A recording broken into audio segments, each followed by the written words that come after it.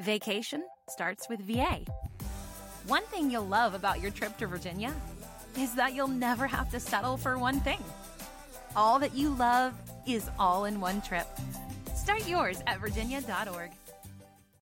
Ed Robertson welcoming you to this week's edition of TV Confidential Radio Talk Show about television. Harry Shearer will join us in our second hour. Harry Shearer, Emmy Award-winning actor, author, director, comedian, musician, political satirist, and voice artist extraordinaire. Harry Shearer, the voice of Mr. Burns, Ned Flanders, Smithers, and many, many other characters on The Simpsons, while Spinal Tap fans know Harry Shearer as bass player Derek Smalls. We'll talk to Harry about the origins of Spinal Tap and whether there may be another reunion in the works, what with the 40th anniversary of the release of This Is Spinal Tap not too far away. We will also ask Harry who his influences as a comedian were, as well as when he first discovered his gift for creating voice characters as well as mimicking other voices. Harry Shearer is also the host of a very interesting radio program called Les Show. Les Show, a heady mix of biting satire, probing interviews, comedy sketches, political satire, and eclectic music that Harry has been doing on top of all the other things he does as an artist. Harry has been doing Les Show for 38 years. We'll talk about that and more when Harry Shearer joins us in our second hour. We'll be able to stay tuned for that. Also in our second hour, we will say hello to Tony Winters. Tony Winters, the actor known to cable TV audiences as Clive, the owner of the High Yellow restaurant on the Oprah Winfrey Network series Queen Sugar, as well as the principled Mayor Wilkins on HBO's Silicon Valley. Tony Winters recently made his debut as a director, directing an episode of 2 Degrees, the series, in which he also appears on screen. We'll ask him what it was like to direct himself on his very first directorial effort. We'll also talk about his new movie, National Champions, which opens in theaters across the country on Wednesday, November 24th. Tony Winters will join us in our second hour. We'll be able to stay tuned for that as well. In the meantime, we'll lead off our first hour by playing part 2 of a conversation that began last week with our friend James Rosen. James Rosen, actor, author, and publisher. Jim's books as an author include behind-the-scenes oral histories of Naked City, Peyton Place, Route 66, and other great shows from the 60s and 70s that you can find at Jim's website, ClassicTVSeriesBooks.com. The latest release from ClassicTVSeriesBooks.com is The Many Faces of Nehemiah. The Many Faces of Nehemiah, the memoirs of Nehemiah Persoff, one of the greatest and one of the most versatile character actors of the 20th century. Nehemiah Persoff shares many great stories of working with the likes of Barbra Streisand, John Wayne, Charles Laughton, Lee Strasberg, Humphrey Bogart, and many, many others in The Many Faces of Nehemiah. The Many Faces of Nehemiah, the story of Nehemiah's Persoff's life and career on stage, film, and television, as well as his second career, or his second act, I should say, the 25 years he spent as a painter and sketch artist when he retired from acting at the age of 70. You can learn all about that. The Many Faces of Nehemiah, ClassicTVSeriesBooks.com, ClassicTVSeriesBooks.com. You can also view some of the paintings that Nehemiah Persoff has done over the years at official NehemiahPersofPaintings.com, official NehemiahPersofPaintings.com. I want to go back to a point we were talking about how not all stage actors were able to make that transition from stage to work in film and television while they're also, appearing on stage. Because there are different styles. When you act for the stage, you're often projecting out to, whether you're in a large theater or an intimate 99-seat theater, you're projecting out so that the audience can hear your performance, whereas acting for the camera is often much more subtle, and I understand Nehemiah first learned that difference working with Humphrey Bogart. Yeah, that's an interesting story. I'll leave that for the readers, but yes, it's a very... Very good. Fair. No, I want people to read this book, too. So Yeah. But you know what? I'll say this. The reason why you bring that up is because, and you agree with me, I think he was very brash. Yes. And maybe feeling his Cheerios because he was a working actor on Broadway to go and challenge the director, Mark Robson, about whether Bogart showed this in the shot, in the scene that he did with him, or didn't show it. and he learned his lesson. You know, he went to dailies. Yes, I mean, you would agree with me. I think I was taken a little back. I said, "Wow, I would never do what he did." But you know, in bringing that up to the director, but he learned something by doing that. Yeah. Yeah, there are many lessons, and he's very candid when he talks about stuff. Yeah, like that. yeah. And he liked Bogart very much. I think Bogart liked him. You know, I think they got along very well, according to what he said. And Rod Steiger took a shine to Nick. Actually, it was Rod Steiger that recommended him for the role, based on after working with him at the studio and on the waterfront in that much imitated cab driver scene. Yes, there's a very very funny story involving Nick Steiger and Marlon Brando, but we will leave that for readers to discover when we pick up. Yeah, you know what I always loved too, the fraternity that existed between actors.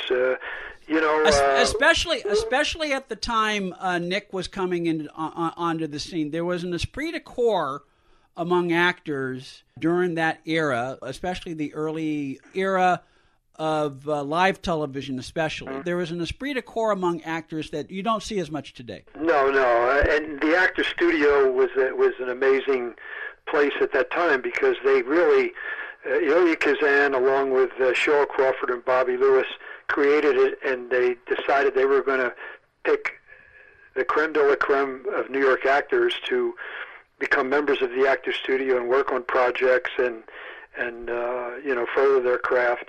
And a lot of people auditioned, and the ones that were accepted as members, lifetime members, were really highly talented. And when you read of his classmates, you recognize all the names. They were people that went on to have very good careers in film and television and were the real deal.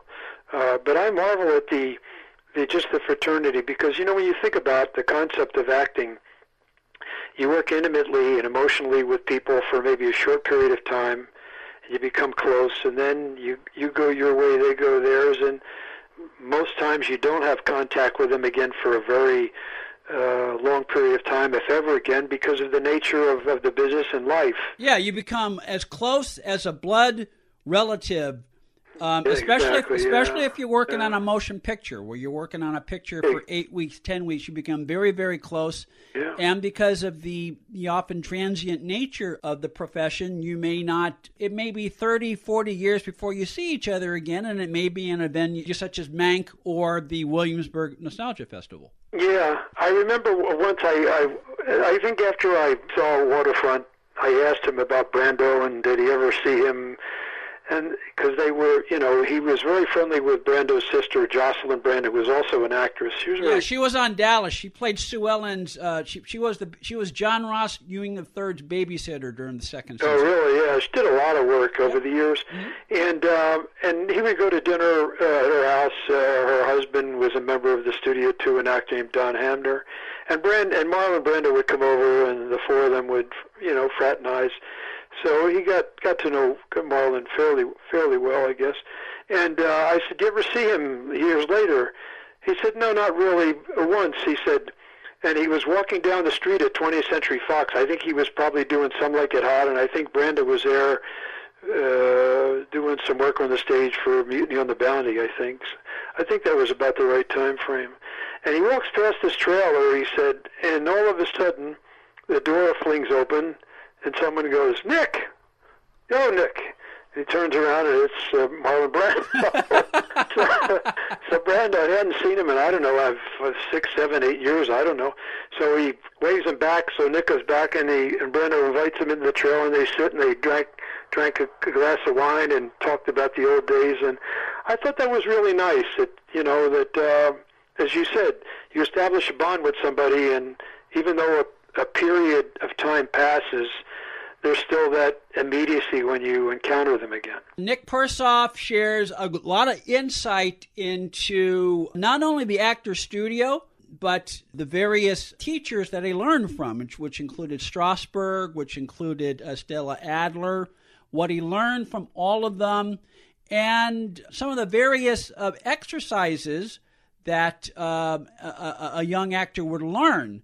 at the Actors Studio, and how sometimes it took a while for those lessons to resonate until many, many years later. There's a great story. We'll tease this. We want people to learn about it by picking up a copy of The Many Faces of Nehemiah. All I will say is there's a character he had to play in Richard III who was heinous, and Nick had to do. I mean, we won't give it away, but it involved in order to get to what he needed to do in order to play that character on stage in Richard III.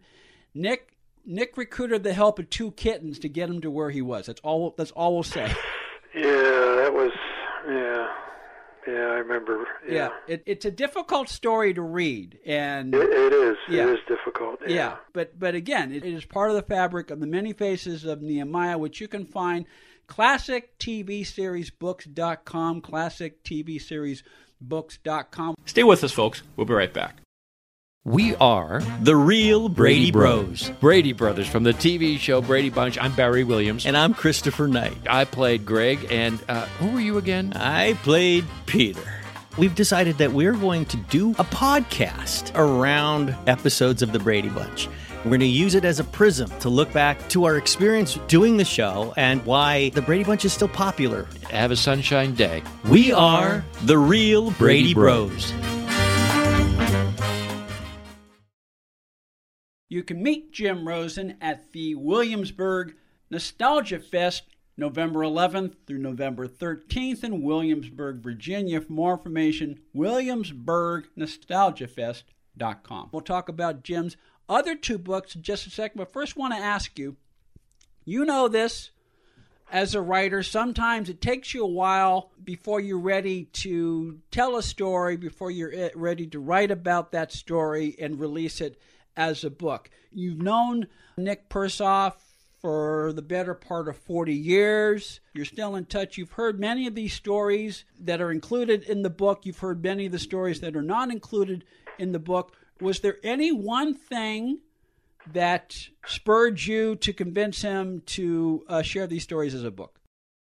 It's hard for me to single out any one thing. It was such a cumulative list of things that, and all of the people that he met and interacted with and talked about, and all the places that he went all over the world and filming, particularly movies, that it just motivated me to do the book. I think that's the only way I could answer that. I'd be hard put right now to come up with one single thing. Well, it's just a cumulative body of work and look, I have limited interaction with Nehemiah Persoff because of Jim, and the things I've learned about him crystallized as a result of reading his life story in his own words. I would imagine it probably took a little prodding to get him to agree to do this, but whatever it took for you to get him to agree, I'm glad you did. This is a wonderful book. Well, thank you. I kept after him. I just felt that it would make a good book, and I thought that it would appeal to a myriad of people. And he was busy writing this screenplay called Under the Eucalyptus about a dreamer. It's a very interesting story. I guess you could say it's kind of a romantic comedy, or serial comic. And I think it has a lot of merit, and it's on a subject that has not been touched on. And he was very immersed in that. And I would say, Nick, you got to write your memoirs. Oh, I don't know. And I was talking about this to a man at age 100. So yeah. I kind of lost sight of that. Then I realized, well, wait a minute. He has so much energy. And then when he finished the script, one day he said to me, I sat down, I've been writing about what we talked about. And even then, when he said that, I wasn't sure he would ever finish it. And throughout the course of a year, he finally got it all down. And then, we began the process of deleting things and adding things and rearranging things, and became like a casserole. And out of that came the book. And it was like everything else we talked about, a lot of work, but I think it's very worthwhile, and it amazes me sometimes that he was able to do this at his age. and remember all these things, because I sometimes have trouble remembering 5 minutes later what I was thinking of before, you know. Well, as casseroles go, Jim, the Many Faces of Nehemiah is delicious and very, very filling. It is a rich history of not only his life, Nehemiah Persoff's life, but a great capsule history of being a working actor in the 20th century on stage and on film and television. The Many Faces of Nehemiah by Nehemiah Persoff, available, classictvseriesbooks.com, classictvseriesbooks.com. Jim Rosen also recently published 2 novellas, Butterfly. Butterfly is the name of one. Bell Garden Beat is the name of the other. What can you tell us about Butterfly and Bell Garden Beat? Butterfly is a story about fear and misunderstanding people who may seem different than us. The protagonist is a young, sensitive, and gifted writer who lives in a small town. He does suffer from schizophrenia, but he has the potential to return to a normal life in the community. And he's a handsome kid. He's very sensitive and a good person. And he has that potential to rejoin the normal life in the community. But those plans appear dim when he's accused of manslaughter, and he becomes the object of personal revenge, placing his life in jeopardy. That's basically a summation. It's a dramatic story, but it's a very sensitive one, I think, and I'm proud of it. And I think with the right director, who's a good storyteller, and the right actors, I think this could work as a film for streaming. Bell Garden Beat is a story about a police officer who's to avoid disciplinary charges. He's assigned to work by himself in a mini station, and he risks his life to really clean up the neighborhood and make it safe and give the streets back to the people. He really is a person with a lot of morality and integrity, and he's also rough around the edges, which makes him interesting. But it's a story about the police and the citizenry acting together and cooperating and working alongside each other to make their streets safe again. It's an uplifting story. It's kind of an old-fashioned story because he's a policeman that pounds a beat. He doesn't drive in a squad car. And it has like Butterfly, it has a nice ending. I always believe in giving something back to the audience if I can, because I ask them to take this journey with me, and in taking the journey, I don't want to leave them with a thud. It's important to give the audience some sort of emotional payoff at the end. I agree, yeah. Said by a fellow writer, so you appreciate what I said. I like to leave them with a resolution of sorts and make it worthwhile for their time spent. Both Butterfly and Bell Garden Beat, Butterfly and Bell Garden Beat, 2 novellas by James Rosen, both available, classictvseriesbooks.com, classictvseriesbooks.com, as is The Many Faces of Nehemiah Persoff, the memoirs of Nehemiah Persoff, and Jim's own memoir, People, Places, and Me, The Many Faces of Nehemiah, People, Places, and Me, Bell Garden Beat, and Butterfly, all available, classictvseriesbooks.com, as well as Amazon.com, wherever books are sold online. Jim Rosen, always a pleasure to talk to you. I look forward to our next conversation. Thank you very much. I'll leave you with one thought, if I may. Go ahead. It occurs to me now as I grow older. I read something, it was a biblical quote, but it was meaningful to me and something I try to carry with me as I continue to put one foot in front of the other. And that is, blessed are those that seek wisdom and gain understanding, for that is of greater value than silver, and profit more precious than gold. Thank you, Ed. You can meet Jim Rosen at the Williamsburg Nostalgia Fest, November 11th through November 13th in Williamsburg, Virginia. For more information, WilliamsburgNostalgiaFest.com. Greg Ehrbar will join us for a DVD report next on TV Confidential. One more item. If you love Ella Fitzgerald, our friend Jeffrey Mark celebrates the music of the First Lady of Song every week on Jeffrey Mark Plays Ella. You can hear Jeffrey Mark Plays Ella on Apple Podcasts, Stitcher, Google Podcasts, and wherever else you find podcasts. Be part of our conversation. If you like what you hear, Have thoughts on this week's program or have an idea for a future edition of TV Confidential? We'd love to hear from you.